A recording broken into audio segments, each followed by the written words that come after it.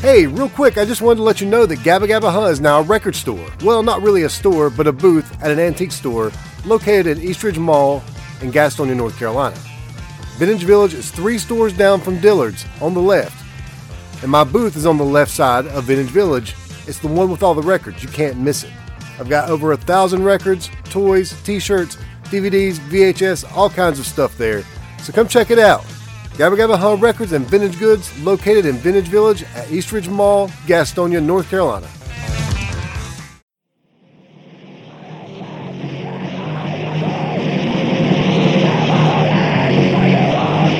You are now listening to the Gabba Gabba Huh Talks podcast, where we bring you conversations with people connected to the Carolinas underground music scene. Your host, Mike Phillips of Van Huskins.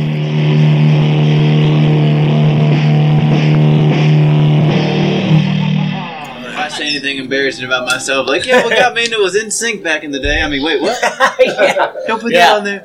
Paul's interest in music started with boy bands. Yeah. Actually, no, it was Slayer. His 2 favorite bands were Backstreet Boys and Slayer. Well, I'm not gonna lie, dude. I remember when I had an NSYNC CD back in the day, and I remember jamming back on like the old little Sony, like not the Walkmans, but like the first little compact disc player you could have. Oh, okay. On the bus. Yeah, I actually had a Sony Walkman cassette player. Yeah, with a 3 EQ freaking, it had an equalizer on it. That's crazy. On the cover. That was pretty cool, man. Listen to technology. You know what's weird when it comes to audio? You would think it's the way technology is that they'd find a good way to, like, you know, because if you take like a record, like an old school album, like the nuances that you can hear in an album, it's just like some of the best quality you can get. Yeah. And then everything's now like MP3, and you would think it would get like the quality now would be better than records, but it's like not. Yeah. It's kind of weird how that works. Here, babe, I'll come. Digital will just never be the same Yeah. as analog. It won't. I mean, there's no way. Even when I digitize a vinyl record or a cassette, it always loses some quality. I mean, it still sounds pretty good, and you can kind of hear the cracks and pops in it, but you can't hear the warmth and everything that comes with it. And it's weird, man. It's just it's because it saves it in these little blocks, and basically it's just not smooth anymore. It's got these edges, and the edges you can, not really. Most people, you really can't hear them, but you can tell the difference. I mean, it's definitely not the same. My mom found her old records, and I bought a record player a couple Christmases ago. And so whenever she'd be gone, I'd crank it up and we'd clean the house, and I was just kind of blown away. Just all the little things you could hear that you can't hear on like a CD or whatever the case may be. Yeah, kind of crazy. Yeah, especially if it's one of them good, decent, like hi-fi systems. You know, Ash got me for Christmas a few years back a turntable, and she got me a King Diamond Them picture disc. Yeah, that's awesome. Well, anybody that knows me knows I love records. So. Yeah, and she got me Metallica and Justice for All, and it's actually a 2-disc vinyl. Yeah, you know, it's cool. 2 discs. I was like, you know, because they can only put so much time on a disc. So, y'all ready to get started? Yeah, let's rock. Get started. So I'm talking to the band Death of August, and I've got Elena, Paul, and Jason with me right now, and then we're waiting on Amir. Should be here in a little bit. But the way I usually get my podcast started, and we'll just kind of start with you, Jason, because you're sitting right here beside of me. Okay. But we'll talk about just what was the first thing when you were a kid that kind of grabbed you? What like an early musical memory for you? Actually, it was my dad, because he's a musician. Yeah. And Pop, he's one of the best country guitar players I've ever heard in my life. And he's played with some of the top country stars back in the day. And I used to be so fascinated watching his band play, you know, or band practice, things like that, just as a little, or Dad just sitting and strumming, you know. Us kids, my brothers and I, we all just took to it, you know. And that's honestly where my musical influence comes from. Okay. Now, so you had instruments in the house at an early age. Did you get your hands on an instrument at a young age? Pop had this, it was this red, it was like a red and black old beat up acoustic guitar that he let us kids play with. Yeah. And that's when I first started just tinkering, but I was too young to actually know anything about what I was doing with it. Yeah. But then I think I was 12, 13 at the earliest. I think it was 13. Pop had this acoustic Yamaha guitar, and I played with that thing every day.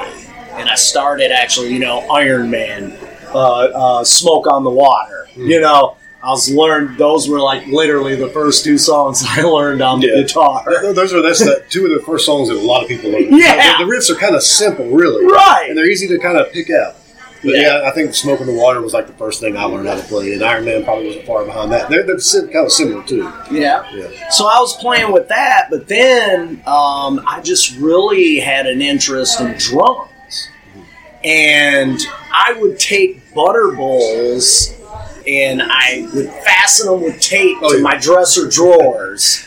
And I would put like different amounts of socks or clothes in each bowl. Like one would have none, the others would have a little bit more and more to give it, like, to me, a different sound. Yeah. Just same sound, it just deadened it a bit. But as a kid, I was like, this is awesome, And for the snare, I literally took 2 lids and I put a bunch of pennies in between the 2 lids to give me a kind of a snare sound. And I would beat on these things with pencils, use the eraser ends to hit them with. And I'd listen to, like, Twisted Sister, Stay Hungry. And, dude, I'd sit there and I had a mason jar for a cowbell.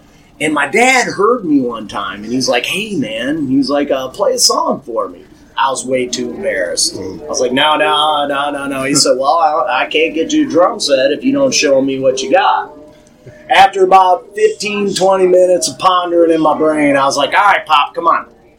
And he come in the room, and I rocked Stay Hungry, as a matter of fact, the song, on these little butterbowl drums hooked to my... And then I showed him what I did, and he was blown away. And, dude, I had a drum kit within a few months. Okay. So drums was like the first instrument. That literally was the first instrument I played, and I played in 3 bands playing drums. Now, did you have any formal lessons, or did you play drums in the school I band? self-taught.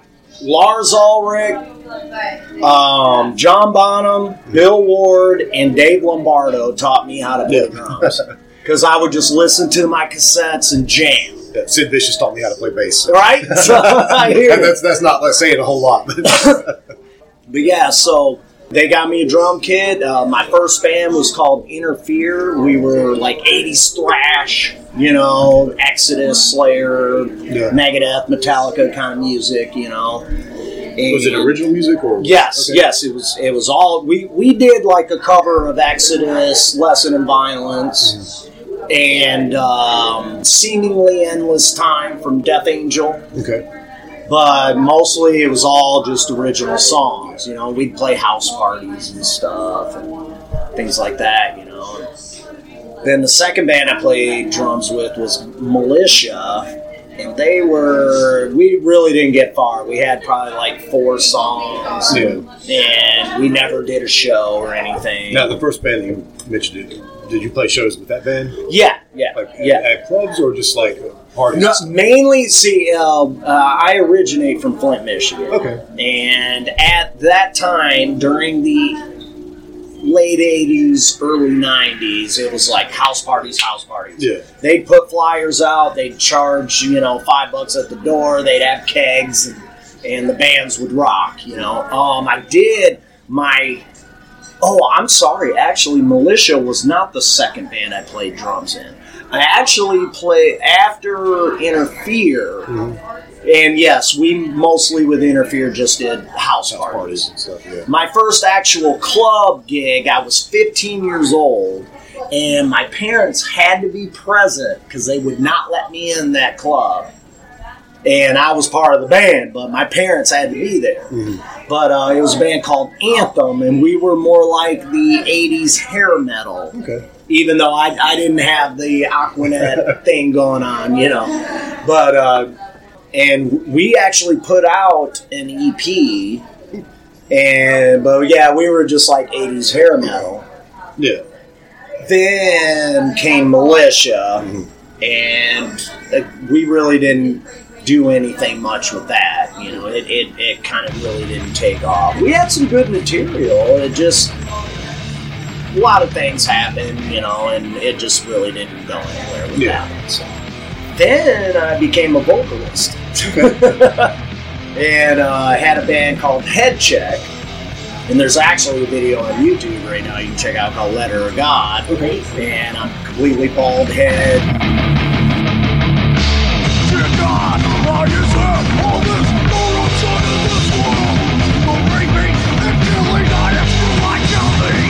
Every day on TV I see just one gun. He kills, he stole, they're dying! Head Check, we did a lot of gigs. We had, I don't know if you remember Jeremiah's, who used to be around here. We did a lot of gigs at Jeremiah's. We did a lot of gigs. This is like the early 90s, I guess. Yeah. We did shows with like Child of Rage, Obey Bizarre, bands like that, you know. Oh, yeah, I remember so we did a lot of shows at Jeremiah. We did a lot of shows at Rockies.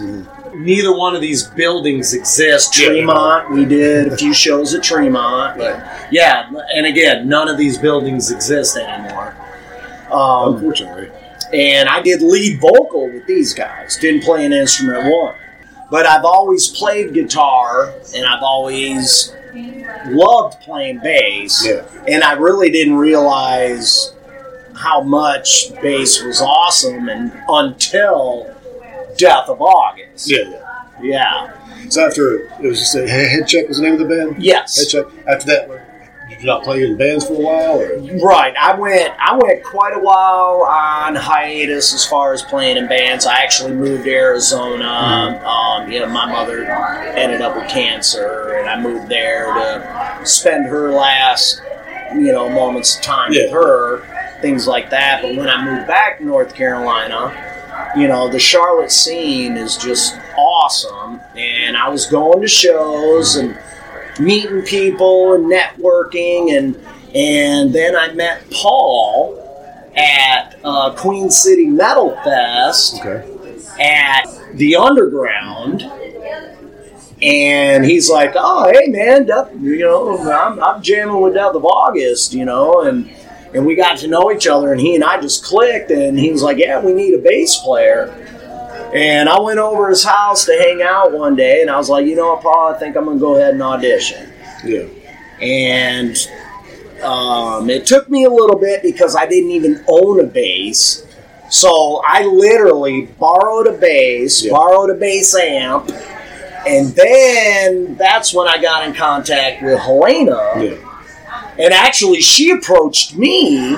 You know what? I met you before Queen City Metal Fest, because I think it was Queen City Metal Fest when you approached me. Mm-hmm. We met at Amos's, I believe. Yeah, we did meet at Amos's. I don't remember what show it was. I think it was a Blackwater show. It definitely was that. Yeah, it was definitely a Blackwater Drowning show. But, shout out to the homies, Blackwater Drowning. Yeah. Love you guys. Queen City Metal Fest, because I had told Paul, hey, I think I'm going to go ahead and audition. Well, Paul had mentioned it to Amira and Helena, and Helena approached me at Queen City Metal Fest at the Underground. She says, hey, we need a bass player. I heard you're interested. Would you like to audition? When do you want to audition? And I borrowed a bass amp, and asked them to send me a few songs, learned them, came to, it was your house, wasn't it? Yeah, it was your house where I auditioned. We jammed at my house. It was like you. It was just you, Amira, and myself. Yes. And guitar parts. And auditioned for them, and the rest is history, bro. Yeah. I'm rocking with these beautiful people and killing it, man. We're killing it. And you've been with the band for a couple of years now. What was it, 2017? Or was it 2018? It was... I feel like it's been a while. You're always going to forget that 1 year. Well, actually, I feel like it's been 2 years, actually. It's been since September of 2019.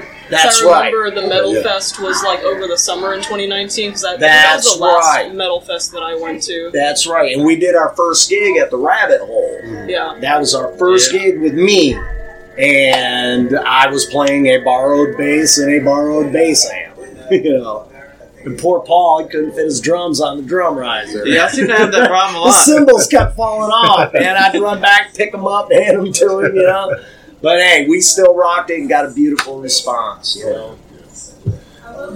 Let's talk about you, Paul, then, since we're kind of talking about you already. Yeah. What was it about music that grabbed you when you were a kid? So, kind of similar to Jason, my dad actually played drums. Okay. He played in a lot of bands, a lot of cover bands. I think he had some original bands growing up, but he mainly did covers. So, like, he did it, that was his side income. Yeah. And so, when I was little, there was a lot of times on the weekends. Sorry to cut you off, but yeah, Pop, he mostly covers. Yeah. They have one album out. But sorry, yeah, you're good, man. You're good. That's how similar. Our history is. Oh yeah. And but essentially, he always played cover music, and so there'd be a lot of weekends where he'd be gone, and I'd just be hanging out with Mom. And so when I was probably like 6 or 7, the only way that I could actually get into a show to see him play was if the bar itself like served food. Yeah. Like that was always the kind of okay, you can come to this one, and you can eat some chicken tenders, and you can hang out and watch that play music. And but that being said, I really didn't gravitate like towards actually thinking about, is this something that I would want to do, growing up, until maybe I was 10 or 12. There was always a drum set up in the house, and I'd always look at it. And when I was little, there'd be a couple times I'd hit at it, and I'd get frustrated after hearing my dad play or hearing music, and realize, man, I'm horrible at this right now. I have no idea what I'm doing. I'm just hitting one thing, hitting another thing. Like it reminds me of those videos you see like infants when they like get on jump set. It's like sure. Then they start smashing away on things. Yeah. But then one day when I was like 10 or 12, I remember sitting down and I was jamming out to some AC/DC. I think it was Back in Black.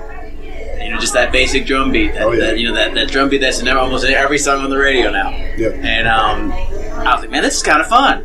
I kind of like this. And so that's when like it first piqued my interest. But once again, kind of similar to Jason, I think we must have been like, related in a past life or something. But I actually didn't really mess around with drums that much and didn't really get serious until I was about 16. And so I guess from about 13 to 16, when I was in middle school, I played guitar. Okay. My dad bought me the first guitar he got me was this really cheap Epiphone, and it was, it wasn't good. I'll just put it like that. It was so bad that it was just something that I never really wanted to play. And so I think one of his guitar buddies told me, he's like, man, you bought him like one of the cheapest kind of guitars you can get. Like, it's going to play horrible. It's going to sound horrible. He's not going to get into it. Yeah. And so my dad, being the dad he was when it comes to music, he was like, okay, well, I'll spend money on music stuff. Like, whatever else you may want growing up as a kid, I'm going to find a reason why you don't need that. But if you come about music, we'll talk. Yeah. And so he ended up getting me a little Mexican Stratocaster, and I started playing with that. Iron Man, Smoke on the Water, and Back in Black. Those were like the first 3 riffs I learned, like everybody. I never learned Back in Black. Yeah. Well, and then my buddy Ben Ben plays in a band called Alter Vision, and another local band, and he was taking lessons at the time. And so my dad was giving him money to teach me things. Mm-hmm. And so he would teach me some riffs here and there, and I kind of got into it, and I think Ben was just like, man, he's just kind of taking a learning the guitar a little bit. Like, I don't know if I want to teach you anymore. And so at that point, luckily, like, tabs were now a thing that you can go online and get tabs. Yeah. And so I would just look up songs that I wanted to learn. And I did that, like I said, until I was 16. Me and Ben were always talking about, just jamming. And so we were, at that point, like, influence-wise, like, I was listening to a lot of classic rock. So, like, Jimi Hendrix, Tom Petty, AC/DC. The good stuff. All the good stuff, yeah. Yeah. And so we actually started jamming on like Purple Haze, Hey Joe, Last Dance with Mary Jane. And so he was like, well, man, like, you can play guitar, but like you got a drum set. And so I was like, okay, well, let me start like messing around with the drum set. So I started going out there. At that point, we had a shed that we'd moved the drums into the shed. So I was playing my dad's old kit. But that's kind of where it started for me getting serious, I guess. As serious as I could have been at 16 anyways. Yeah. Did you start a band? You were playing with a friend. Air quote band. Did you have a name? We were for garage band. I don't think we ever came up with a bunch of collective, really goofy names. Yeah. I can't even remember the names, but they were just really funny, like silly, stupid names. Yeah. But we never necessarily had any idea of playing out. But we got together probably 2-3 times a week, like while we were in middle school, and then up into high school, we would just jam out, run the same songs, work on some newer songs, and then that went on for a little bit. And probably until I was like 18 or 19. And I remember I hit a point where I got kind of cocky with music and drums. I was like, I can pretty much play anything. It's all like the 7 same drum beats. And then I met these guys from this band called SIQ. And I actually worked with somebody who brother was in the band, and he came up to me and said, "You play drums, right?" I was like, "Yeah." Well, my brother's band needs a drummer, and I'm thinking, "Okay, well, yeah, I can pretty much play anything, da da da da." And these guys showed up at my house, and they're into progressive metal. Okay. So they're into bands like Dream Theater. Yeah. And I remember the first couple songs they showed me, I about had a heart attack, and I was just like, "What the heck am I going to play to all this stuff right now? I can't just go boom cha the whole time and get through all the songs."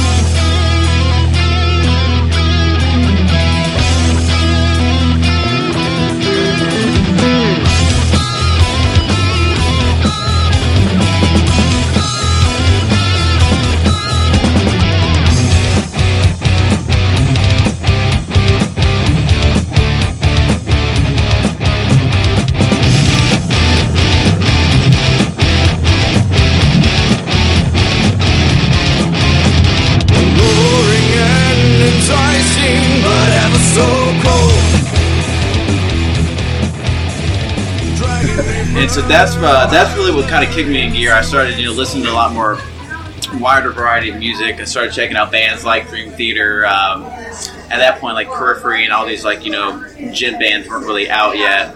But Mike Portnoy was definitely a huge influence. So I started listening to a bunch of Dream Theater and trying to get as good as I could in order to keep up with the guys. Mm-hmm. And so we were SIQ for a while. We went through some member changes, and then we kind of rebranded to Ozai, and then our influences were more like Periphery, Meshuggah, Animals as Leaders. And so I hit a point probably when I was 18 or 19 where I went from being this little guy who thought he could play everything on the drum set to realizing the more that I learned, the more I realized I don't know. Yeah. And so it definitely humbled me, I feel like, as a musician. And I think it was probably a good thing because I realized, hey, if I want to be able to play like these guys that I idolize, I'm going to have to kind of break that little barrier that I have thinking I know what I'm doing and realize the more I can learn, the more well-rounded I'm going to get. Mm-hmm. And so that's what really kind of set me off. Like, once I got with them, that's what it had me a lot more determined and, focused on, actual, technique, learning different time signatures. And so that went on for a while. Did y'all play any shows? Or yeah, we were playing shows as SIQ and Ozai. As SIQ, we released one CD at I think it was called Knot Hole Studios. It's a producer named Boo English. He's local around here. Yeah. Boo's an awesome guy. Yeah. So, and I remember we were actually in the studio for the first time. That's the first time I heard of what a metronome was. Mm-hmm. Oh yeah. And talk about having another heart attack, and on top of having a song that they just finished writing that day in the studio, and I had to learn it and record it that day. That kind of broke my my musical stress cherry, I guess you could say. I was definitely in a world of hurt that day at the studio. I remember thinking, oh, God, this costs money, and here I am trying to get through this. The CD went well, and played with it for about, 2 years or so before we had some member changes. We rebranded as Ozai, and then I was with those guys for up until, I think, 2017. Okay.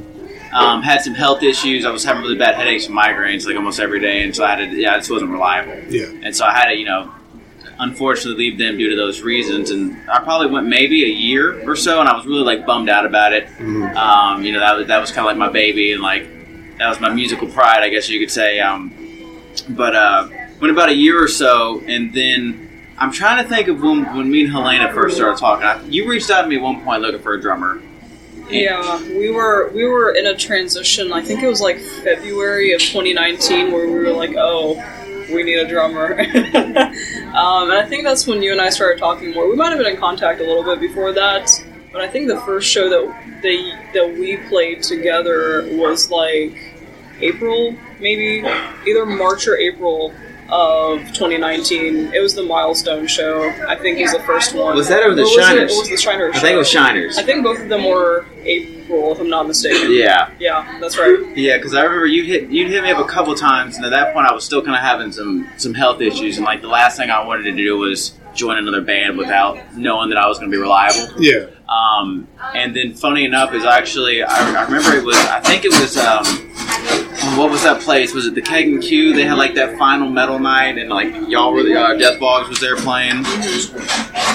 That's where we met. It was the Keg and Q show where you and I met. Yeah.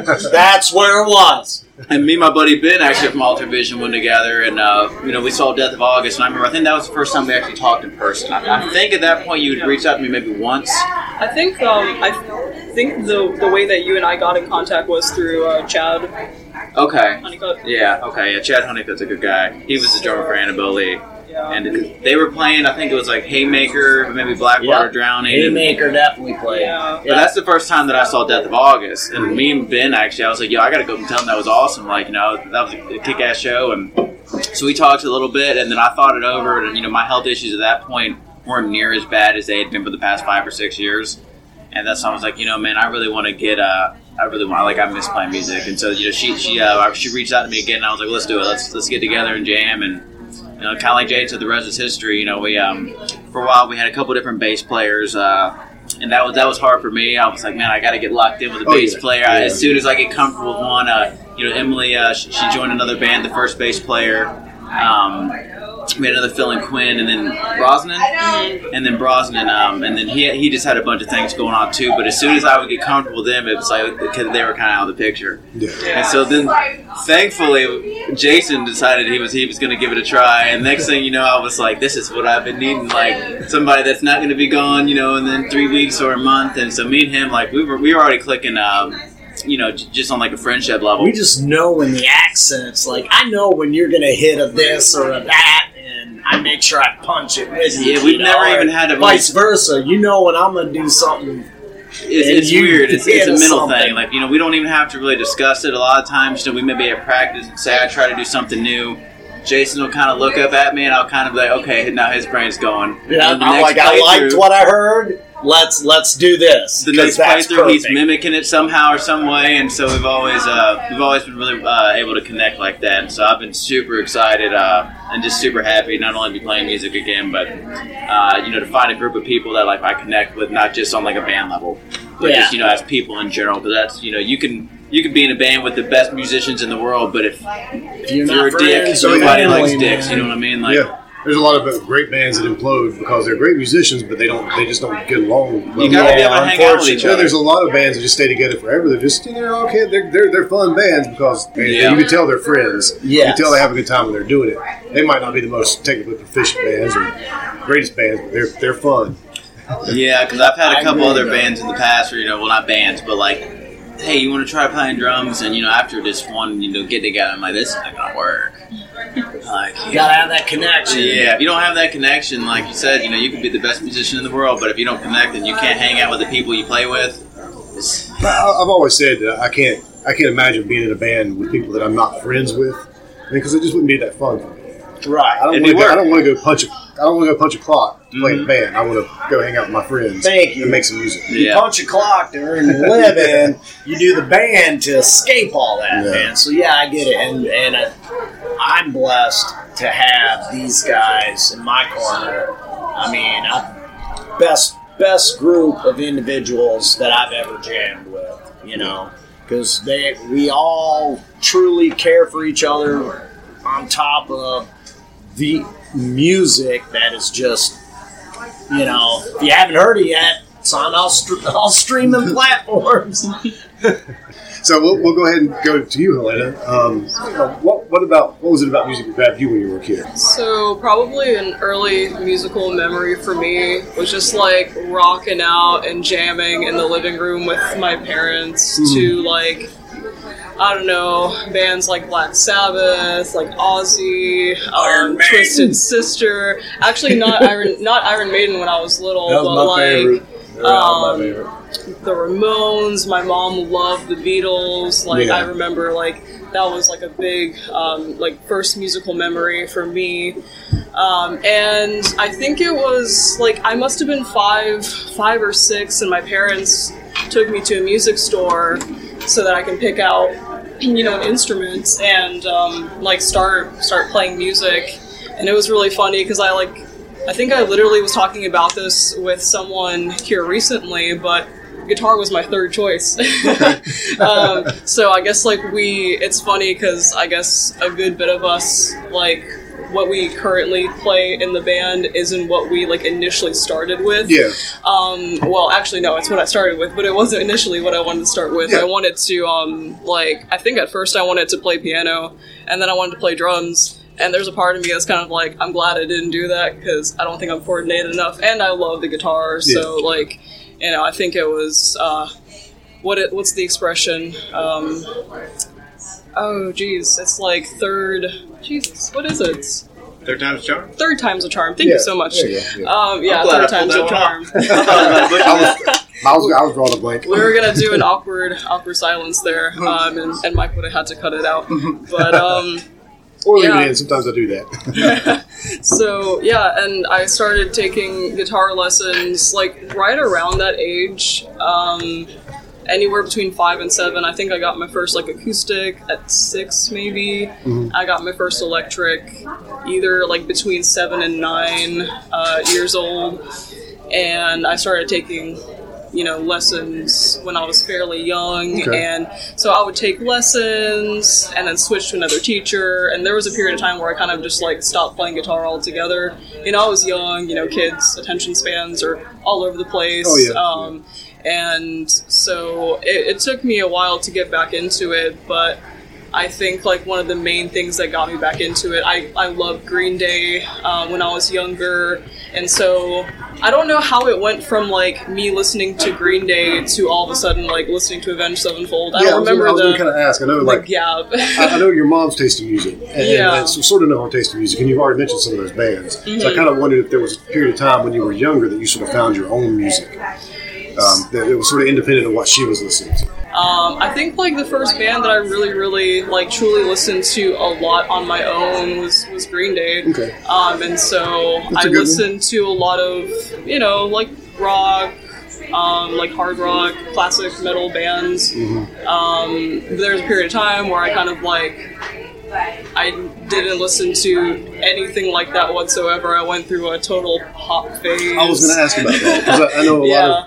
a lot of people are young. I mean, I went through a pop phase when I was a kid. Yeah. Even though I kind of got introduced to rock and roll, there was still a part of me that went through the Madonna and Wham and all that stuff too. Gloria Estefan. Yeah. All that stuff was a part of my upbringing as well. Just because you kind of go through all those little experimenting with different things until you find what it is that you really like anyway. And a Right. lot of that stuff sticks with you.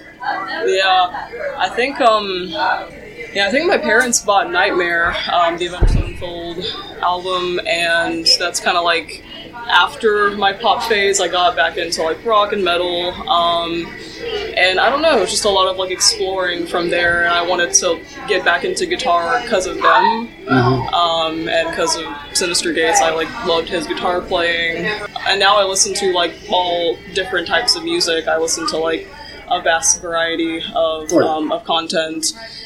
And there came a point where I wanted to take lessons again once I got back into rock and metal music. I must have been like 13 or so, and so I started taking guitar lessons at the Guitar Center in University area, and that's where I met Amira, and we started jamming. We started like we met there, and we were like, hey, let's like learn some covers and jam, and so we like, I don't know, we learned like Man in the Box and Unholy Confessions, and I don't even know what we learned at this point. We went through so many songs, like we did a Foo Fighters song, so we were just like jamming covers and playing them at Guitar Center at their jam nights. And there came a point where we were kind of like, let's start like writing stuff. And I guess the rest is history. Now, when you first started taking lessons, because you said you took a break for a little while, but when you first started taking lessons, did you get pretty good at guitar at that time, or did you kind of just learn the basics of it? I pretty much learned the basics. At first, I started taking lessons. I don't know. I don't remember if I started taking like lessons just like primarily with my acoustic or with my electric, but yeah, it was just like basic like open chords, some like basic riffs, some of the riffs that the guys already mentioned I was going to ask if you earlier. remember like one of the early riffs that you might have learned. Stairway, obviously, I actually did that at a talent show in middle school. Okay, so Look that at bad stuff. Was that your first time on stage? Was in middle school at a talent show? Or? I mean, I know you said you did like the jam nights at Guitar Center. Yeah, I don't actually remember the time frame, like if that was before Amira and I started jamming or not. But I guess that must have been the first like stage that I had been on, because there was like an actual stage in our like what is it called, like theater Yeah, like an auditorium. yeah. Yeah. A lot of people get their first stage experience in a talent show. Mm-hmm. I've talked to other people that started a lot younger than that did it on stages for other reasons. But most everybody that comes through here is like, oh, and I played a talent show at one point. And that was their first experience. That's sort of my first experience playing on the stage. Yeah, that was mine too. Yeah. Actually, because I guess I forgot to say, I took lessons for I think 3 months. And I had a different drum teacher every month and a half, and that was the main reason why I stopped. And my buddy Ben actually was the one who was taking guitar lessons there, and so they put on some kind of Christmas like talent show thing, and they had I think a couple different bands there, ranging from different ages, and I can't even remember what Christmas song we played. But you want to talk about a little kid that was probably like was going to need a new pair of pants after this show because I was sweating bullets. I looked out and saw all the parents out there, and then all the lights went down, and my heart was racing. But yeah, that was my first one too. Definitely a little talent show. I have to admit, I've never played a talent show. It was a lot of fun for me. The same thing, like my heart just racing. Like, oh no, so here's all these people because we've been playing in drummer's basement. Mm-hmm. We'd invite a couple of friends over to come see us play. Our biggest crowd was like maybe 4 people. So here we are playing in front of a bunch of people that that we go to school with and their parents.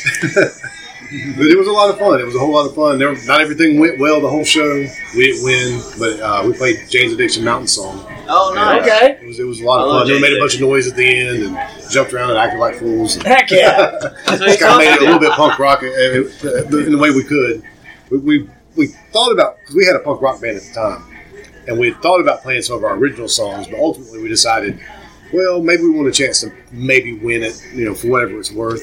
There was another band that was playing Queensryche, Silent Lucidity. It's like we really wanted to beat them just because we hated that song. Yeah. Not a terrible song, but we really hated being punk rockers. So anyway, they won, we didn't. Oh well. So you got into a lot of Black Flag and DRI. Yeah, see, I got into like classic rock, into heavy metal, and then heavy metal into like Sex Pistols, Black Flag, Misfits. Yeah, Misfits. Whoever the Metallica, if they had a Misfits skull on their shirt, I'm like, I want to go find out what the Misfits are. Heck yeah! So it was basically through Metallica, and I think I remember Megadeth covered "God Save the Queen." And all stuff like that. It's I got to find out what this band's about. So we got into punk rock. They actually did Anarchy in the UK. Oh yeah, whichever one it was. I could still, Sex Pistols. Yeah, but we'd sort of been introduced to punk rock, but the fact that our metal heroes were the ones that were still kind of wearing the shirts is like, that made it an easy gateway. Oh, and then it was down to Record Bar and Camelot, and it was like whatever cassettes they had. Then we ended up picking up Minor Threat, and ended up picking up Minor Threat, and I can't remember what else. Just all kinds of stuff. Just Dude, because this looks cool, I'm going to buy this. So many different great hardcore 80s punk bands that if anybody's in the punk scene, they need to check these bands out. Yeah. I was going to mention, since we were talking about kind of like talent show and like songs that we had played, it reminded me of a song that like Amir and I used to do all the time when we started out. And it was Seek and Destroy. And it was so much fun. And she's probably gonna like be like, why'd you say that? But like we used to play that all the time and it was really fun, but now we never play it anymore and I kinda miss it. So dude, we should totally do it. People would love it. Yeah, it was great, but I think we like played it so much to where Amir was like, I'm so tired of it. And I'm like, yeah, but it's been like 3 years since we played it. Yeah. The very first song I learned to play, and I learned to play it on guitar, was For Whom the Bell Tolls by Metallica. Oh, awesome, and it was the year before me and my buddies put together a band. But one of my other friends was going to be in the talent show. And we put together a band for the talent show, basically. Yeah. And he's like, you have a guitar, don't you? I was like, yeah, but I can't play it. He's like, man, I can teach you how to play it. You can play that song. So he played bass on it, and I played guitar. I played rhythm guitar. I didn't play the lead. Sure. But that was the first song I learned to play. And we didn't actually play in the talent show because we auditioned for the talent show and then didn't make it. Because the day of the audition, the guy that was going to sing for us just decided, I don't want to do it. So we auditioned as an instrumental band. And they just did. Yeah. And I was like, you guys would be better if you had a singer. Well, we did have a singer. Up until about 6 hours ago. That's actually funny because, like, we were looking for a singer. I didn't sing from the get-go. Yeah. So, like, a lot of the covers that we played at first, they were just instrumental. And a lot of the originals that we had, like Sundagger, Hellbender. I mean, like, the first few songs that we wrote off of this album, it's been quite some time since we first started writing them, but, like, they were completely instrumental. And I think the first song that we ever wrote was one of the last songs that we wrote lyrics for. But yeah, like, we were just searching for a vocalist, and there happened to be one day where, like, I don't know, I must have shown a recording to my mom of me, like, singing something, and she wanted to show it to Amir and her parents. They're like, oh, she can sing, and I think at the time like, our first drummer, his dad was there, too, and he was like, you know, they were just kind of like, why don't you try singing? And so I was like, I don't know, we'll see. And I've learned a lot of things, you know, since then. And yeah, it's been fun. And I guess this would be great if Mira walked right in the door. She'd be here anytime. Yeah, She that's just what I'm thinking. messaged at 6:41. But we could go ahead and start talking about the record that we put, or I keep saying record. I call all albums records. Sure, I get back to saying brother. album because records are back in now, and not everybody can put out a record because it's so expensive. But you just recorded a new album. Now, this isn't the first thing you recorded though, because you released. At least I remember Equinox has been released for a while. Yeah, we released. And it's funny because everyone says Equinox. Amir and I call it Equinox. And Equinox, we kind of made everyone else that's jammed with us, and you know, just the rest of the band in general, like, call it Equinox.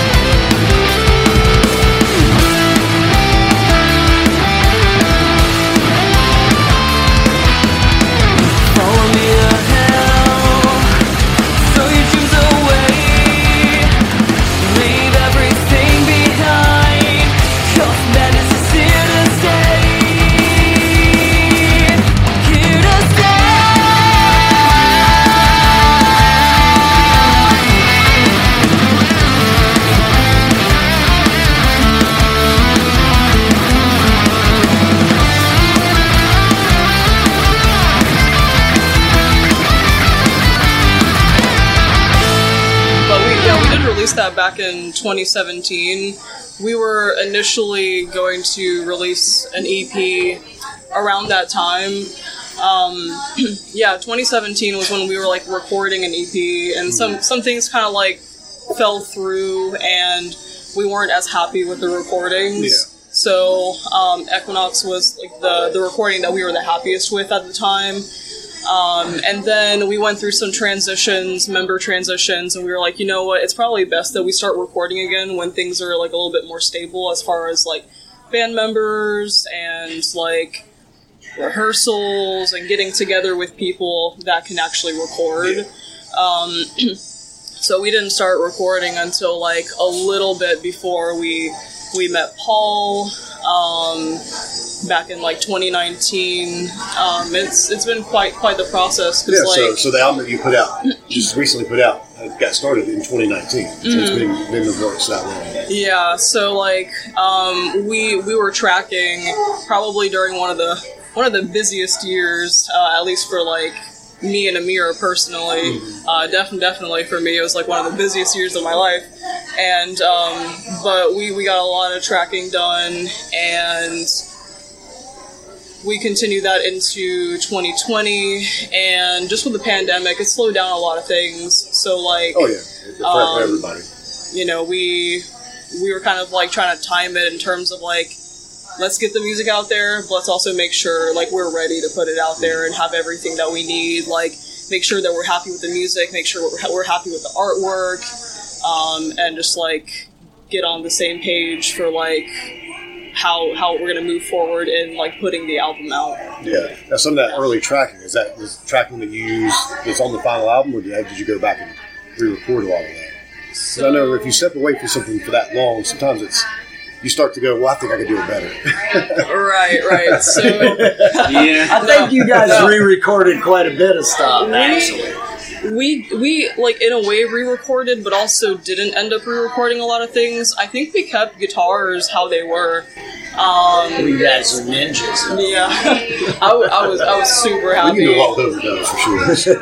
I was super happy with how the guitars turned out. So like we did everything in our power to make sure like we got them done. We nailed them. We didn't have to go back, especially since Derek Corzine, who recorded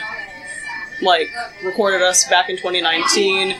He did the guitars for us, and he ended up moving to Texas. So we were kind of in a time crunch. Oh yeah. He was like, "Hey, I'm moving," and we were like, "Oh crap, we haven't started recording vocals yet." And that was at the point where we were kind of like, me personally, I wanted to take a break to kind of refocus on the vocals and, you know, make sure I'm practicing, honing in on specifically just vocals, because for a while I was like, I'm just gonna focus on the guitar aspect of things, and make sure, like, you know, we get into the studio, we know what we're doing in terms of guitars, you know, and get out of there. But we did have to like reprogram drums with Cole and James. I don't exactly know all the nuances with that. I'm not sure if you can speak on that, Paul. Yeah, I mainly think because when did I track drums? I remember. I guess it was during August, or was it like midsummer? It was like, it must have been either. It might be June, but I don't know. It was August. It was the summer. Yeah. So I remember since Derek was an awesome guy, and he came over actually to my house over the shed where I keep the drum set, and spent one day getting all the microphones put up and kind of dialing in some sounds, and then came back the next weekend. And next thing you know, he was there for I think 6.5, 7 hours, and then all the drum parts were tracked. And I remember thinking, like, you know, this is probably going to take me a couple days, but, you know, luckily, you know, he knew what he was doing, and luckily I learned my parts, so I wasn't having to go back and retrack too much. And so we got that down, and then, you know, like Lena was saying, he moved to Texas, and so we kind of sent everything over to Cole and James, who are actually in Ozai, and they were the ones who are, you know, mixing everything and getting like the final recordings done. And as far as the drums, the main thing was it being in that shed. I don't think that shed was like the most audio friendly when it comes to mixing and mastering. Well, they did a great job because your drums sound really good to me. I've had a lot of compliments from individuals that are drummers about especially the sound of your snares. Well, see, that's essentially what happened. Those are for the critical people. Yeah, like Cole was like, you know, when it comes to mixing and getting the drums sounding the way they can, he's like, you know, everything sounds pretty good the way, you know, it was recorded in the shed. He was like, but essentially because of the way that the shed is built and everything, he's like, I'm gonna hit a ceiling where I can make them sound this good, or we can kind of redo them and we can make them sound better. And so I've always been a firm believer, whatever sounds good, let's go that route. Yeah. And so luckily, you know, me and Cole, we were always really close too, and especially when it comes to what we like want to hear drum wise. And so, you know, he kind of brought up the idea, well, like, what do you think of Matt Halpern's kit? Like some of his Get Good Drum library sounds. And I'm like, well, dude, I love all the periphery drums, let alone the parts, but the drums themselves sound amazing. So if you're telling me you can make my drums sound like that, let's do that. And so that's what they ended up doing. And I'm super stoked the way it turned out. And I actually just got done hanging out with them a couple of weeks ago. Because now they actually have the ability to track live drums. And so we went over there, and you want to talk about like how much these guys are into this stuff. We spent 3.5 to 4 hours just tuning the drum set. And before we even got microphones put up, and we ended up doing a playthrough video to one of their old songs. And now that they've kind of figured it out, the plan is to go back and do some Death of August playthrough videos. And so I'm like really excited to do those now. When I can find the time and figure out what it's going to cost, but that's another story. And I mean, that's my bass tracks were actually recorded by a really, really long time, almost 30 years friend of mine, Mick Bird. Oh my gosh, this guy's amazing. Like, amazing musician on top of being really good at recording and video editing, things like that. But yeah, Mick Bird, he is the reason why I have my bass tracks, and it's because of the whole pandemic, you know. So you didn't like go into the studio and finish this up? It's no. kind of pieced together. My stuff was recorded in an upstairs bedroom that Mick Bird has his stuff set up in. And I sat there and we recorded my bass tracks and we sent them to James and Cole. And James and Cole worked their magic. And the finished product is what you hear, and it's beautiful, you know. And that's awesome how, especially because you know how it was back in the 80s and 90s, you know, ADAT was the biggest thing, you know. And if you had an ADAT system, you could do that. And nowadays, you know, I could sit at the house and record something. She can sit at her house and record something. Paul and Amira both can sit at their houses and record something. And then we can give them to someone and they can literally put it all together. And bam, that's what you got. Now, I do believe you guys did your sessions with Cole and James, correct? Or am I wrong? Our guitar sessions? Yeah. No, we did, like, all of the guitars are, like, from Derek.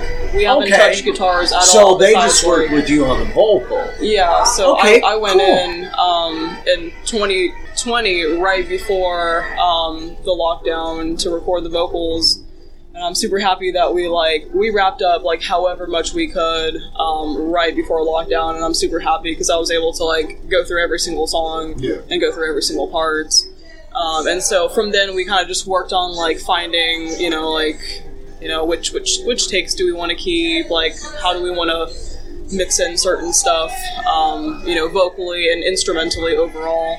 So I don't know if either of you two remember like what happened with like because we did originally record bass with Derek with Rossman, but I don't remember exactly. Like Cole was working on the mixing, and I don't know much about bass, and unfortunately I don't know much about recording, which I need to be a little bit more well versed in that, just like going forward, because it like definitely helps the recording process a lot more from a musician standpoint too.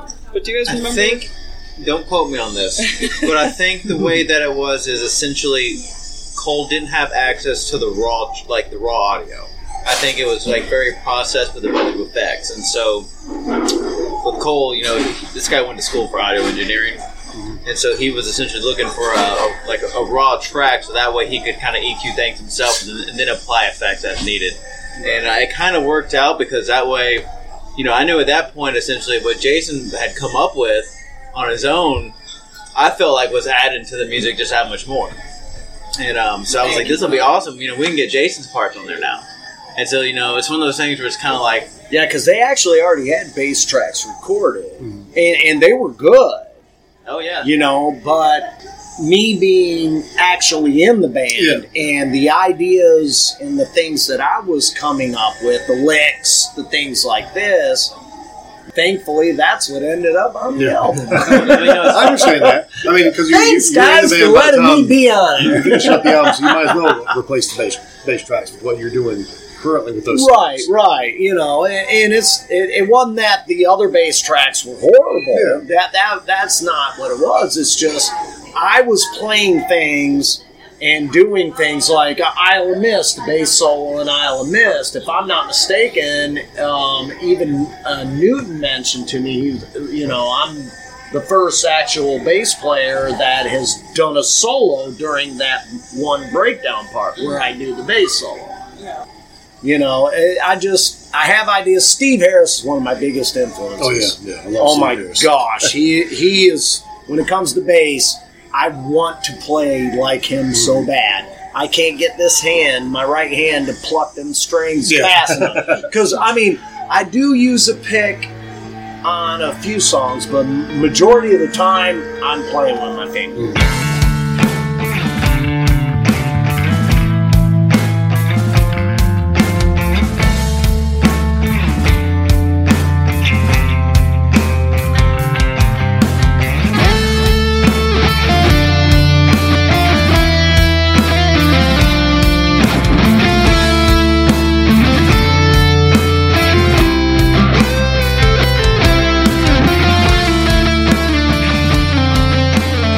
This album's kind of been like in a way, sort of like a collection of a bunch of different puzzle pieces. Like, obviously we record at 2 different studios. Jason, had a good friend of his record his bass, but we got to collaborate with a lot of people who made this possible on a musical level, on an artistic level, with the album cover. My mom worked on the album cover. The alien that's on it is actually this guy from crap, I have to actually ask her, but he... Look at this beautiful woman here. Bring your gorgeous self on in here, girl. You can either sit over there, or you can sit over here. It doesn't matter. Sit here, sit there. We're set up to where the microphone's in either place to pick you up. Yeah, I'm gonna go shot real quick, because... Yes, get you a shot. Go ahead and do that, and you can pick back up. We'll kind of edit around it. Or whatever. Yeah, it's all good, yeah. This will get left in there. It'll work. Okay, so no, you're good. You were talking about the album cover. Should I go ahead and... Go ahead. So, I think the guy who actually did the alien design, he's got a whole bunch of art that's similar to the alien, a lot of different models, full body alien artwork, just a bust. He's got a lot of different stuff, but he is from... Where is he from? His name is Oleg. And I think he's from the Ukraine. I'll have to ask my mom after that, and if I'm wrong, we'll correct it. But so yeah, it's kind of crazy. Even though it wasn't the easiest process of getting this album together, because it's been a bunch of puzzle pieces between studios and art and whatnot. It was really fun to be able to collaborate with everyone and see this come to life and see everything fit together, like a puzzle, essentially. So.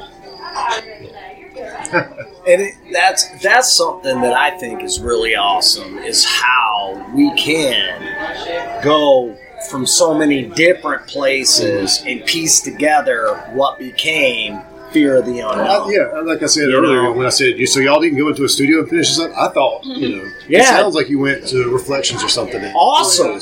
Thank you. It sounds great. Thank you, man. Yeah, we are so stoked about the release. I know these girls and Paul, these girls especially, because they wrote all the music. Helena and Amira wrote all the music, all the lyrics.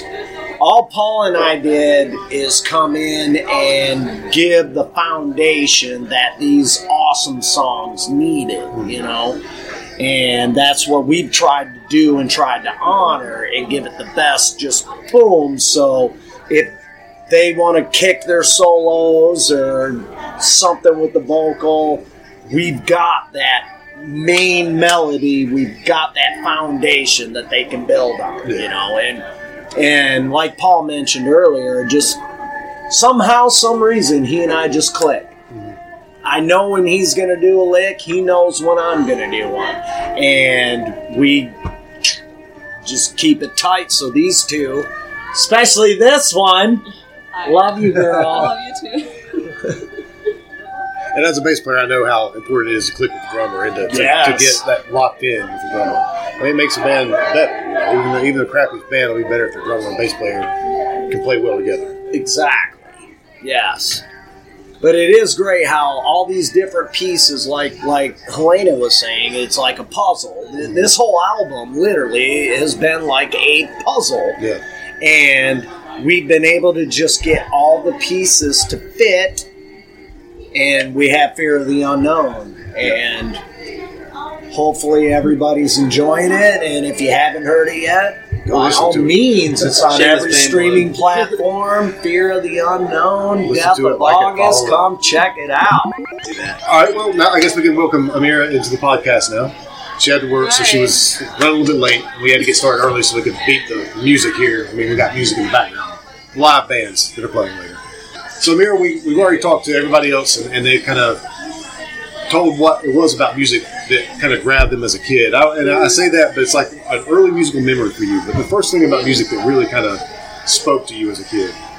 Like, I feel like the first memory I had was, like, my mom's side of the family is from Trinidad, so there's, like, this style of music called soca, and I remember that's, like, the first style of music I ever remember hearing. Yeah. And I just felt like, this is cool. Like, I didn't know I wanted to play music at that point, but it was at that point that I felt, like, some sort of connection to music, which is, like, I was probably, like, a toddler at that point. Yeah, that was a long time ago. Yeah. Cool. Yeah. And when was it when did you start getting into, like, sort of the music that you listen to these days? Like, what? Like, middle school, like, when I was 11. Yeah. It was, like, a year before I started playing guitar. Like, yeah. Like, I used to play a lot of Guitar Hero at that time. Okay. And then I was like, I want to play guitar now. So, but before that, like, what did you listen to as a kid, though? That before your musical taste kind of shifted? But did you listen to, like, just, like, pop music or... Like, a lot of R&B, pop, like hip-hop, and whatever was on Disney Channel.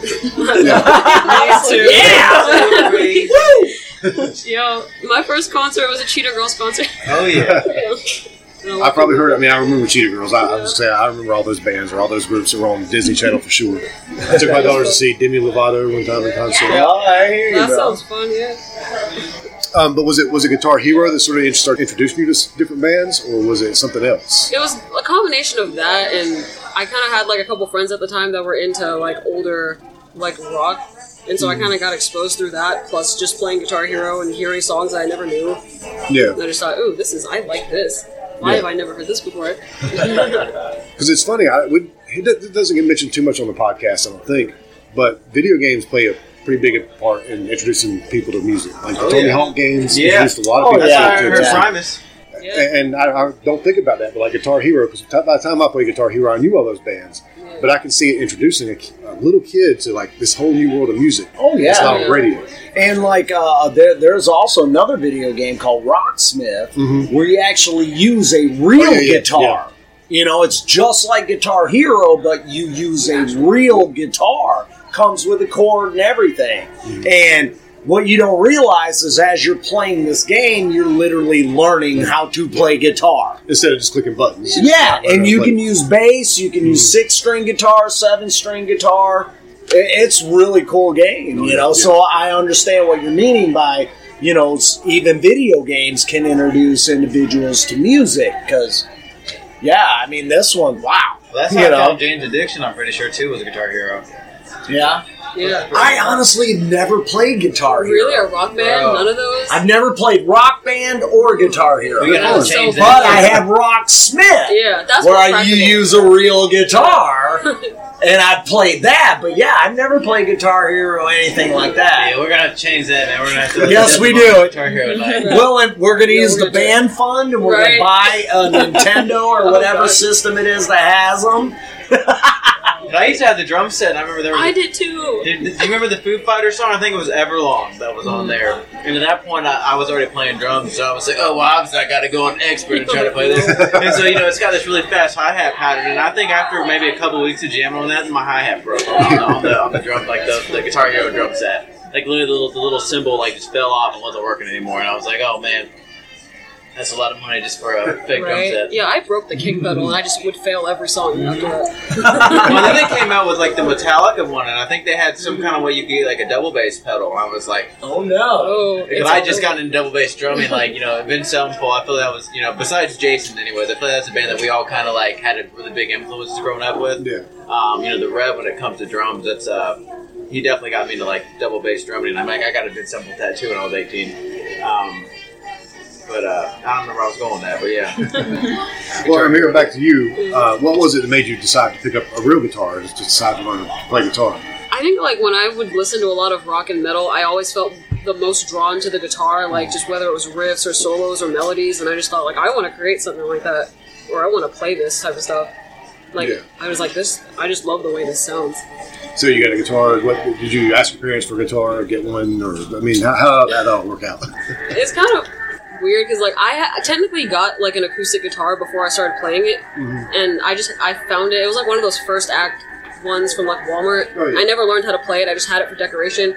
Long story short, I ended up smashing it by accident, and my mom was like, "We're never getting you a guitar again." And then She's 2 years pulling Pete Townsend. It was an She went out and accident, started though. smacking it around. I got too aggressive. And then, like a couple years later, when I actually got into guitar, I was like, I actually want to learn how to play it. And she was like, no, you smashed your other one. And I had to beg her until I finally got this, like, I don't even know, it's like this knockoff Strat for free, technically. And it was not the best quality guitar, but it got the job done. I mean, who actually learned on a great quality I still guitar? have it, though. Yeah. That's Sounds awesome. sentimental. Yeah, I don't yeah. play it, but Get you a case, put it up on.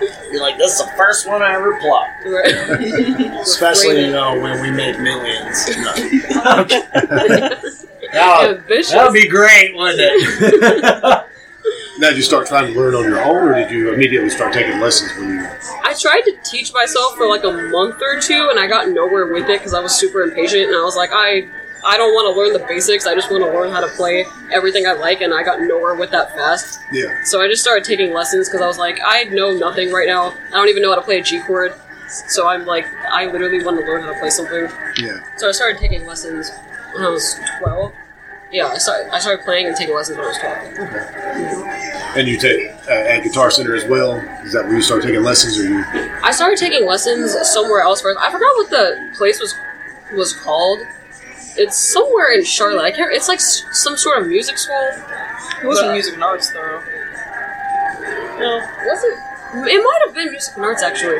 Okay. But I started taking lessons there, and then I switched to Guitar Center like after a couple of years because it was like catered mostly to like kids, and I got to a point where I just kind of outgrew it. Yeah. And were you just playing by yourself? You never played in another band at this time, I think. No. Just wanted to learn to play guitar. Yeah, just for fun, like as a hobby. That was kind of like what I envisioned for it. And so Elena said that's where you two met. Yeah, Guitar Center, one of those like jam nights that they used to have. They don't have those anymore. That kind of sucks, but Yeah. I think like I actually saw you play one time, like way before we met. Yeah. And I was like, oh, you're that chick that I saw. Yeah. like playing. Yeah, it's funny because I didn't want to play those. Yeah. Like, I don't know, at the time, my mom would be like, come on, go play. Like, the jam nights were an opportunity for, students of, like, any age or any level could, like, go out and, like, showcase what they had learned. Yeah.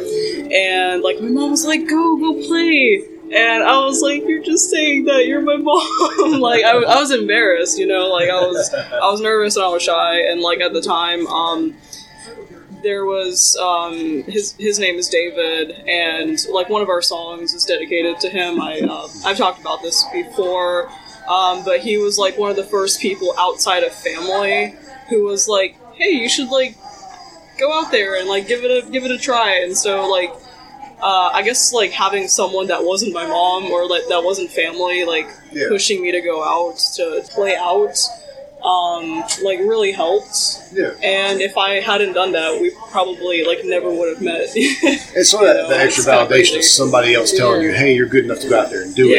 It's not just mom saying, come on, you need to do it. It's that somebody else gave you that little bit of encouragement or courage you needed, I guess, maybe to get up there and actually do it. Yeah. So that's kind of like how we were able to meet. And like I think it was like one of the managers there, like was like, "Hey, you need to meet this girl Amira. You need to meet this girl Amira." And finally, we got the chance to meet. And we were like, "Well, I didn't. I guess I never told you. I guess it never came up in conversation. But like, I had someone tell me like that I should meet you, and that we would like maybe like I don't know find common interests. We both play guitar." So yeah, and we finally did the thing. Yeah. Finally, got together, started like jamming and playing, kind of like what I mentioned earlier. Yeah. So like after y'all met, it was pretty much let's get together and play guitar together. 'Cause Yeah. That's how you met. Yeah, we just like started learning songs. Yeah. So and that was it. Never with the intention of like let's form a band. Yeah. Seek and destroy. Yeah, I mentioned that earlier. Look at her face. She's like, I don't know. She's like, I'm over this song.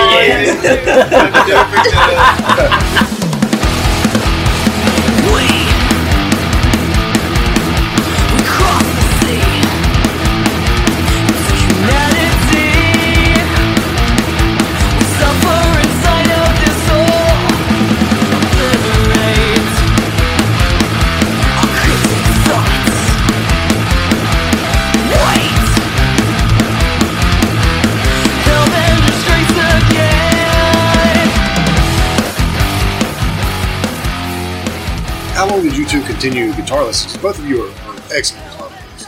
And I don't know if that was all from taking lessons for so long or if you started just getting better on your own on the lesson. But how long did you take lessons? Dude, we stopped around the same time. Yeah, I think we did stop around the same time. Because our guitar teacher left and we're like, alright, I guess we're... I guess we're done. All right. Yeah, I think I continued a little bit longer after Amira had stopped, like with other guitar teachers, but like I couldn't really find anyone like that, like I clicked with as much as I had clicked with the guitar player that we both had previously, and so I kind of got discouraged, and I was like, you know what, I'm just gonna just do stuff on my own, and I feel like at the time also, like when we met, I hadn't been like continuously playing guitar for so long. We kind of like learned songs that for me they were a little bit more challenging, so like it forced me to like get to the point where I could play those songs, and we can play those songs together. I just remember there were like certain songs where I was like, I can't really do this thing quite yet, but I'm gonna learn how to do it. And I feel like jamming with Amira, because at the time like she had more continuous guitar experience than I had, and I was like, I gotta catch up. And so that's kind of like what forced me to kind of like help me get better at guitar was like jamming with her, and it turned me on to a lot of different like new guitar things that I could learn, and like different techniques that I want to start learning. So, I think I took lessons for about 5 years, like total. Because I did it like pretty continuous. Like I started and then I stopped, and then I just never kind of did it again. Yeah. Then. So when y'all started jamming together, how long was it before you decided you wanted to actually make it a band? I'd say a few months, maybe. Yeah, we started playing like mid 2013, so I think like by like maybe towards the end of that same year, we were like, we're gonna find a drummer. Yeah. I don't remember when we wrote our first song. I think that came after, because we were playing with him, and then we were doing covers with him. And then we tried to find like singer and a bassist, and that didn't go anywhere. Yeah. Because I think it was like January of 2014. We found a drummer like at the very beginning of 2014, but I don't think we started writing originals until like it was within that year though. Because I remember we jammed with our first drummer on some of the originals that are on this album. Like quite a few actually. Yeah. I have a vague memory. Some things just kind of like come and go. I could be saying the complete wrong dates. One thing I know you do sometimes is you two will do like acoustic sets. So did you kind of start off? Is that sort of going back to your roots, where just you two playing together? I mean, obviously you play songs now that you didn't play back then. Is that just an extra opportunity to play? Right? Yeah, I think it's more of that, because we never really did acoustic stuff until the band was already formed and we were already doing full band shows. Yeah, I think the first time that we might have done like an acoustic show or any type of acoustic anything together might have been like 2016, 2017 with like Jimmy. Yeah, I think we did like I think it was like an open mic that we did. Yeah. Like at Tommy's, like the old location.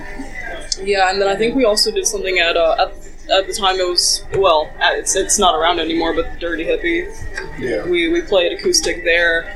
And so we kind of like did it sporadically here and there, and I think it was just something that like recently we kind of decided like, you know, we should do more of. Like it's fun to like, it's kind of fun to like break up full band live electric shows with some acoustic shows here and there. Like it's like more of a variety for us to like play and for our audience to listen to as well. Like I know like some people might not be into the super like heavy full band kind of situation, and so it's like more variety for everyone. Yeah, it's like a different type of vibe too, like a different type of energy. Like it's more laid back.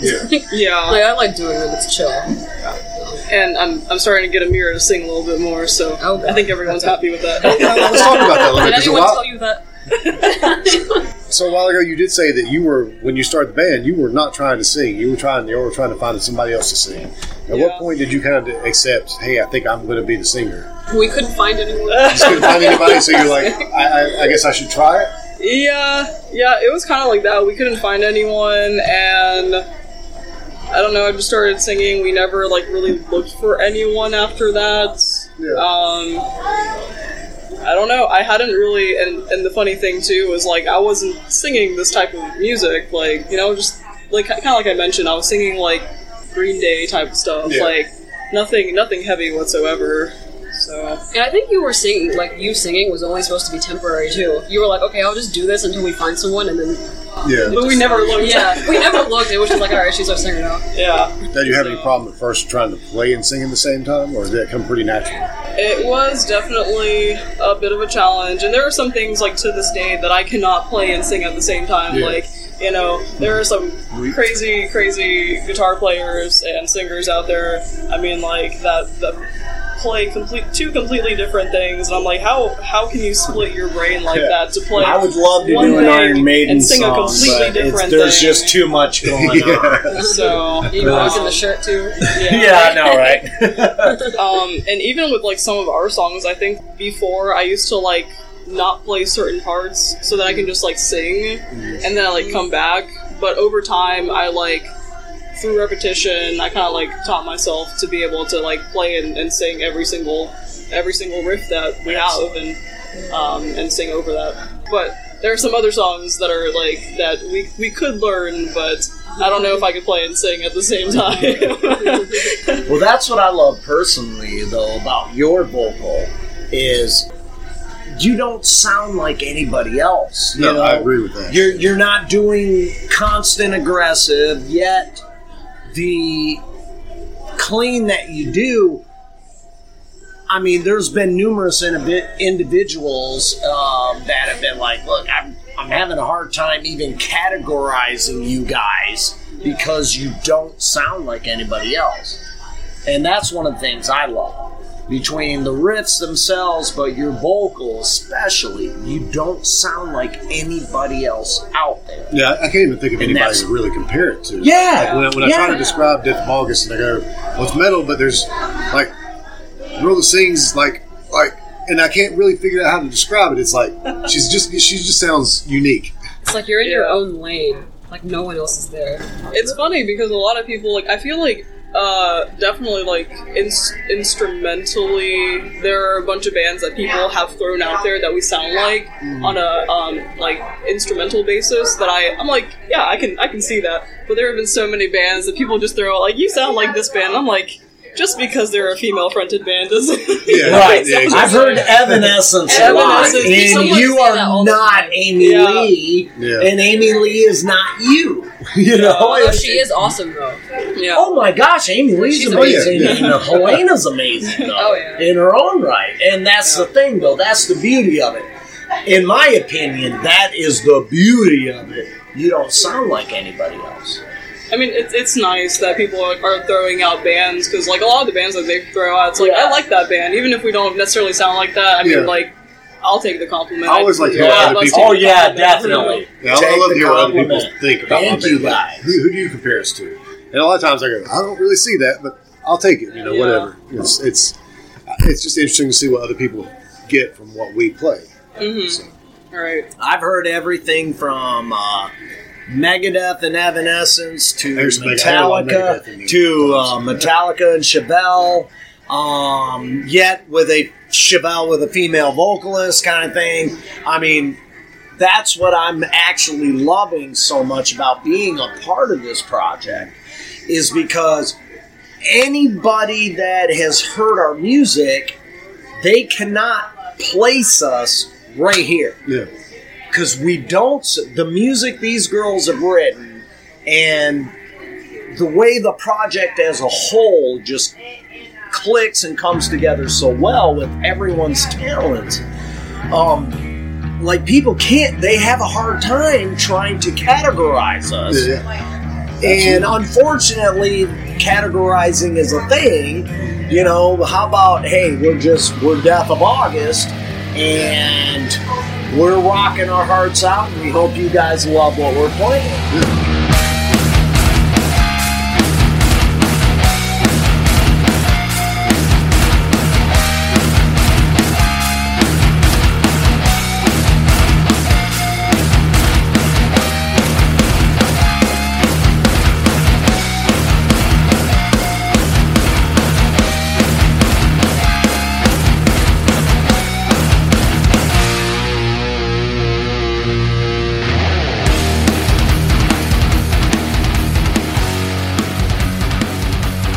I feel like when we say like hard rock, heavy metal, it's like the most generic way for us to be like, we're in this genre, but we're not anything super specific. Yeah. It gives us room to it gives us wiggle room and room to be flexible with our sound. Well, I know I've liked that personally, just because, you know, there's, as a drummer, there's, you know, so many different riffs and songs when it comes to the Death of August stuff that I can kind of take a completely different approach, you know, in certain songs. You know, I can have some like kind of off the wall, like polyrhythm stuff going on, and then kind of have like, you know, a more straight through beat, and then some of the newer stuff that we've been working on, like, you know, I can throw some like blast beats in there, but not like go overboard with it. And so I kind of have like, not free reign, but I'm not limited too much creatively, if that makes sense. Yeah. You know, I can kind of play kind of different parts and stuff. So that's definitely been fun for me, being able to, you know, not have to be locked into a certain style or a certain sub-genre, and whatever the case, be like, oh, well, you guys are this, so the drummer's parts needs to be this. And so that's been cool for me. Yeah, I feel like it makes it more fun to play. Like, we have songs that are like chill, like Fear and Isle of Mist, and then we have like heavier stuff like Hellbender and Thresher. It just like, it keeps things more exciting, I feel, for people that are listening and for us to just play it. Yeah, I agree with you. I feel like we have something for every ear out there. You know, the music we have, I feel like if you're a fan of this genre, that genre, that genre, that genre, we have something that will meet every one of those. And that's something I love. Again, it doesn't upset me when people say, man, you know, you sound like this and that, but no, they have a hard time placing us. For me, that is a compliment, because especially nowadays, you have so many cookie cutter bands. So what you're telling me, the feedback I'm getting, is that we have a unit that doesn't sound like anyone else. Well, you know what? That's a beautiful thing to me. That's what I'm after. We want to bring something new, yet something familiar, you know? Yeah. If that makes any sense. That's what we definitely want to do. We want to bring something new, yet something familiar. Yeah. You know, something that, I think it helps us too, like, in terms of playing out. We've played with so many different types of bands. We've played, like, with metalcore bands that we sound nothing like, but, you know, we modify our set based on, like, who we're, like, the build that we're on. Like, if we're playing with heavier bands, we'll throw our heavier songs in there. If we're playing with, like, more of a punk rock lineup, we'll throw some heavier songs in there as well. We'll just, like, modify things based on, like, the bands that we're playing with and the audiences that we kind of expect to be there at the show. And so it's given us the opportunity to connect with so many different musicians and bands, you know, throughout the scene, which has been, like, super awesome. Yeah. Now, one thing that hasn't gotten mentioned so far is the fact that Helena and Amira, I'm not sure how old you are, Paul, but I know you two are rather young. Just recently turned 21. In the past year, I believe. Yeah. So one thing I wanted to touch on though was the fact that I know both of your parents have been super supportive, and I personally know your mother, Helena. But Amira, have your parents always been very supportive of the band from the time? Yeah. Because I see them at shows. They look like they're having a better time than most Newton people. and Lisa are at every show. They look like they're there to party. Mama Metal's at every show. But to be there to watch over, and you're an adult. You're adults now, but still, that support's very important. Oh yeah, they've been supportive like ever since I started playing guitar. It wasn't like ever an issue of like, why are you doing this, or like, ew, you're in a band or something like that. I don't know why they'd say that. I mean, really, like when I first joined the band and actually first got to meet Helena's mom and Amira's parents, I was blown away by how welcoming and how supportive the two of them are of these girls. Yeah. They are. Like, Newton and Lisa are at every one of Amira's gigs. And I call her Mama Metal. Albina, she's at every one of Helena's gigs. It's a beautiful thing. I love their support. Yeah. I think it's awesome because I didn't really necessarily get. Now I tell my mom that she supported me in her own way by letting me do it. She did, but she was not at the shows. She didn't really care to hear it. She didn't like the kind of music I was playing. She'd rather me not be doing it. But she always allowed me to do it and allowed me to do it at our house. Like. Provided us a place to play, even though we were loud and abrasive and weren't always very good because we were just learning how to play music. But she was always supportive in her own way. But I think it's very, very neat when I see that and see that like parents that come out to support it, to be there, and to kind of watch over it a little bit, but also just to be there and support it. And they're the ones that are most proud of what's going on. Yeah, I mean, I know like my mom like has come out to so many of our shows, and like we would like. I mean, just all of us would go out to, like, local shows to support other bands. Yeah. There came a point where, like, my mom was going out to more local shows than I was. Like, even after I turned, like, 18 or 21, so... Yeah, my mom and dad, my dad, he passed away in 2014. He had cancer, but he was always really supportive. Like, and he'd come out... Yeah, exactly. That's literally what this says. Fuck cancer. That's what the back of my shirt says. Fuck cancer. But my mom took Aaron Dalton, took your dad. Yeah.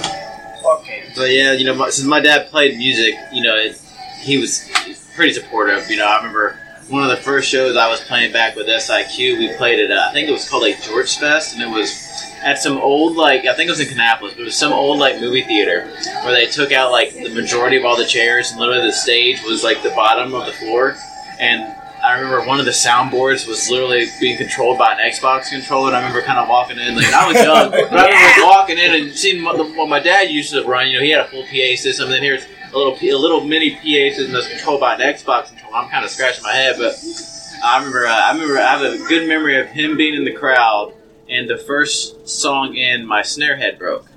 And by the halfway through the set, I have a hole that's basically as big as my snare drum in the middle, so I'm trying to hit the edge of the rim.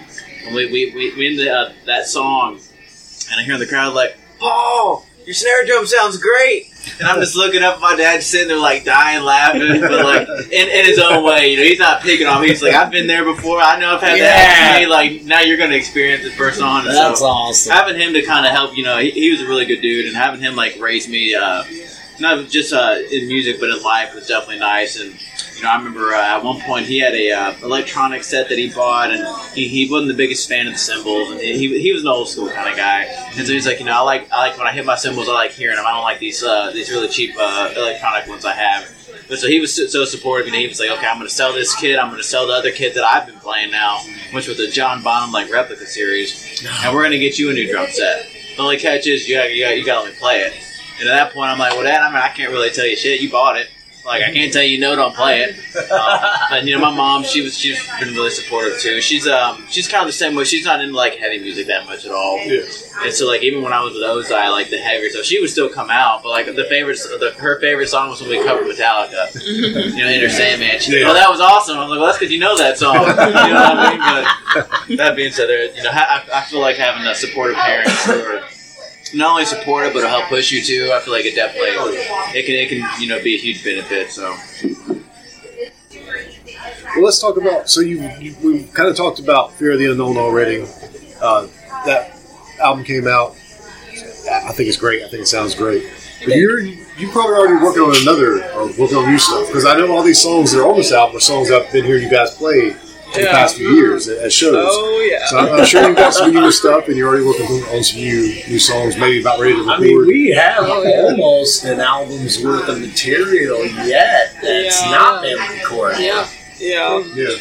It's kind of funny because like, I don't even know how to put this, but like we were we did a shoot with Kenny Brown a few weeks ago.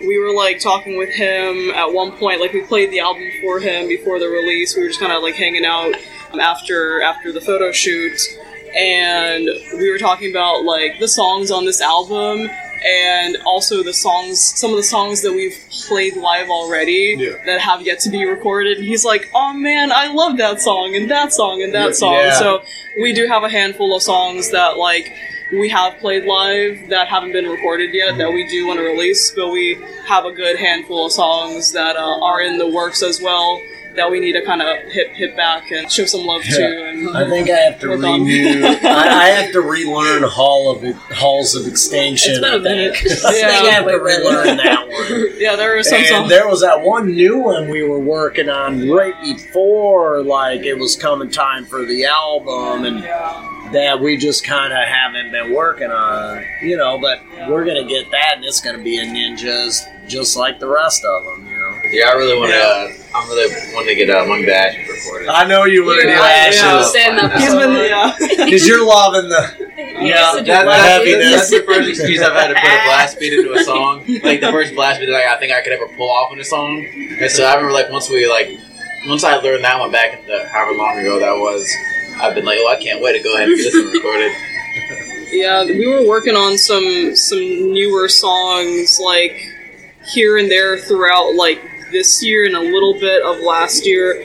But with the pandemic and like just life changes and us working on the album, we were kind of like, we need to like back up a little bit and make sure we take care of everything that we need to in regards to the album, make sure that we sync up, make sure like, you know, we take care of what we need to before moving on to these new songs. Yeah.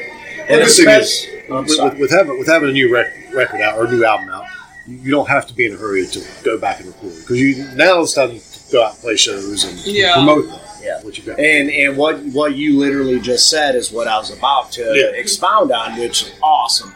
Yeah, that we kind of, you know, after the album, we knew, all right, the album's going to be released then, so any of the live shows that we've been doing lately, we want to focus on the songs that are on the album when we do our live shows now.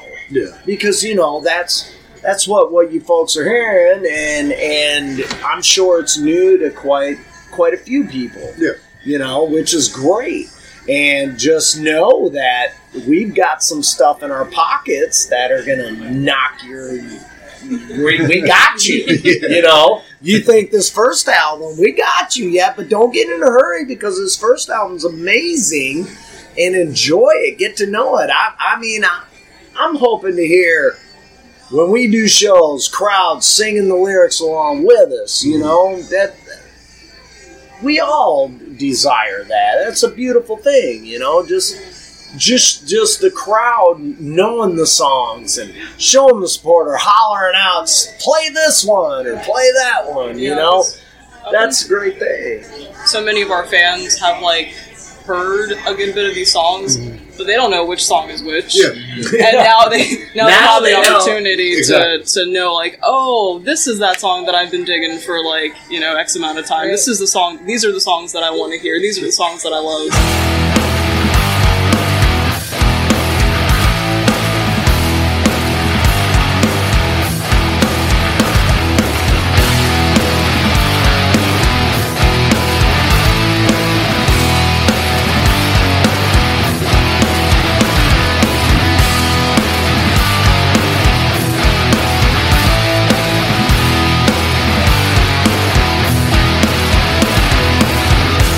Our lives as a fight.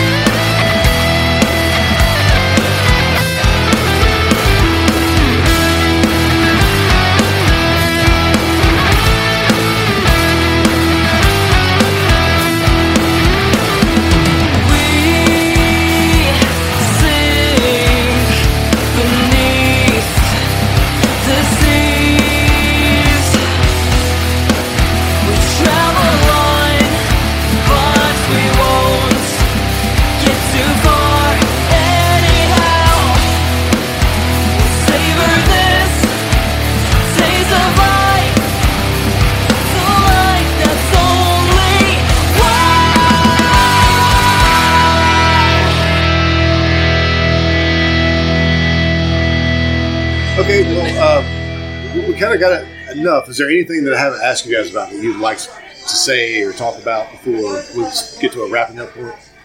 Well, I don't think we got a chance to like actually formally say like the names of the studios that we recorded with, but I wanted to for us to shout out Giant Spoon Productions. That's like, you know, Cole and James that we talked about earlier, and Derek's studio is Corzine Studios. I think it's Corzine Studio, actually. Yes, 1-0. I don't know, like, if you guys want to, like... My bass tracks, obviously, Mick Bird. He doesn't have an official studio, but, man, if you guys want a good, kick-ass acoustic show, check out Firebird, BYRD, and check out their Jolene video on YouTube, because they're great too. But Mick Bird made my bass parts possible. But most importantly, check out Fear of the Unknown from Death of August, because that's us. Yeah, you guys can follow us on social media. We've got like Facebook, Instagram, we're on YouTube. Should be streaming everywhere, like Spotify, Apple Music. All streaming services. We've got I think it's deathofaugust.herenow.com is where you can find like just like a comprehensive page of like every streaming service that Fear of the Unknown is on. Do you have a Bandcamp page? We do have a Bandcamp as well. So yeah.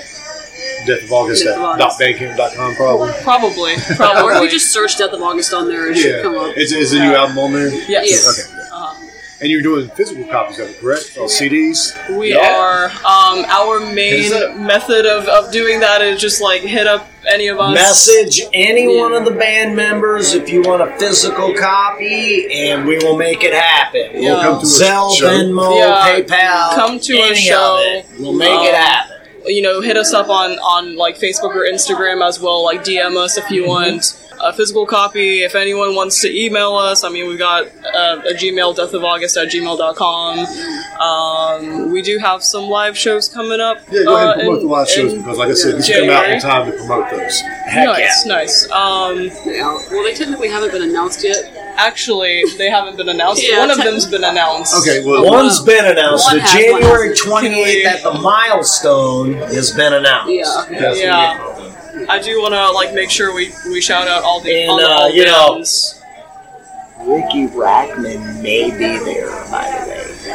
Ricky Rackman may be there. I'm gonna take a quick moment to look up the show. All right, it's Blackwater Drowning. Redefined. Definitely Redefined. Is Prep and Barium playing? Yeah, Tiger. Prep and Barium.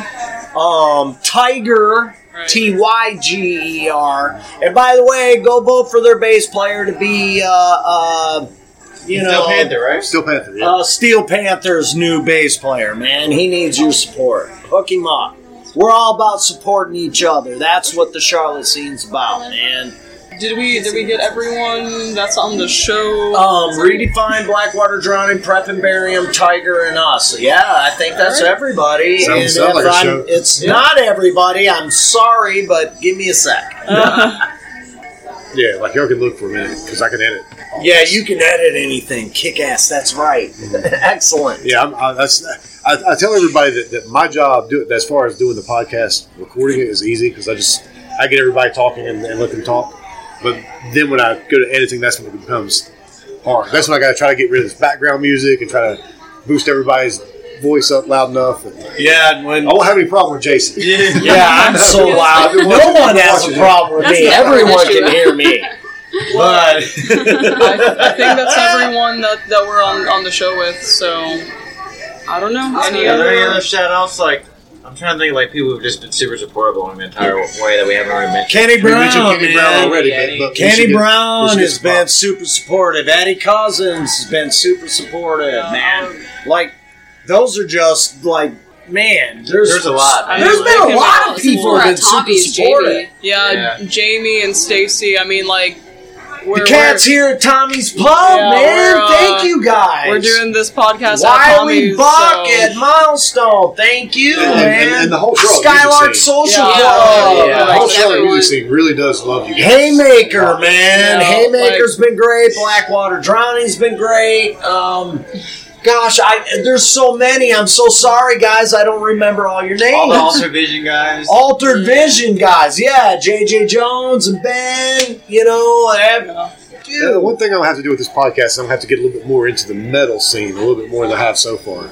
So that maybe I can do a little bit more of that in the coming year. Yeah. I've been going to all my punk rock friends. It's like, there's a lot of great metal bands in Charlotte, too, that I need to get around to. Yeah, I do. I also want to shout out, like, Fear Until Fury and Den of Wolves. We've been playing with them, like, ever since we started out. So, like, shout out to them. They've been, like, always super supportive of us. And, like, we played some of our first shows with them. We actually played our first show at Tommy's, so like we wouldn't really be playing shows if it wasn't for Tommy's giving us a chance over to, the old Tommy's. over at the old Tommy's. I don't know. In the little bedroom at the old Tommy's, it was like, I love that room. That was awesome because you could have like 6 people in there, and it felt like you were playing to. I know. It gets packed out. The only thing that was unfortunate is like you can't see the band, you can hear them, but you can't see them if you're over at the bar. But I miss those days. That was fun. That was where we played our first show. Yeah. We played an open mic or 2 at Tommy's at the old location, or even a few. Even a few, and then like I guess kind of we got in contact with whoever was booking shows there, and we finally made our first show happen. We named every band. Blackwater Drowning, Redefine, Prep and Barium, Tiger, and Death of August. January 28th, it's Friday at Milestone. Be there, man. So you don't think that other show will be announced? This has been a Gabba Gabba Hunt media production.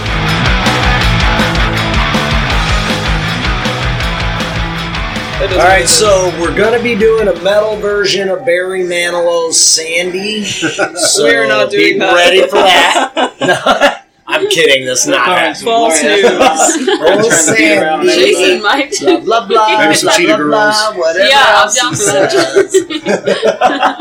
Do a bunch of like cartoon show like theme songs. We're going to do Ren and Stimpy for sure. The best of both worlds by Hannah Montana. I can see.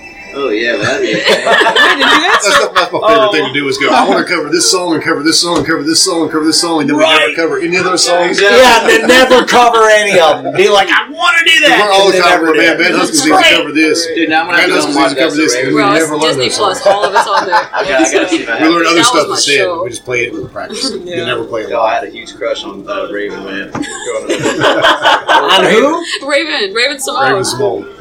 That's so Raven, dog. I was too old though to have a crush on She her. was in the Cheetah Girls too. Because you got, dude, I got 20 in the years movies, on at that. Touche. You know.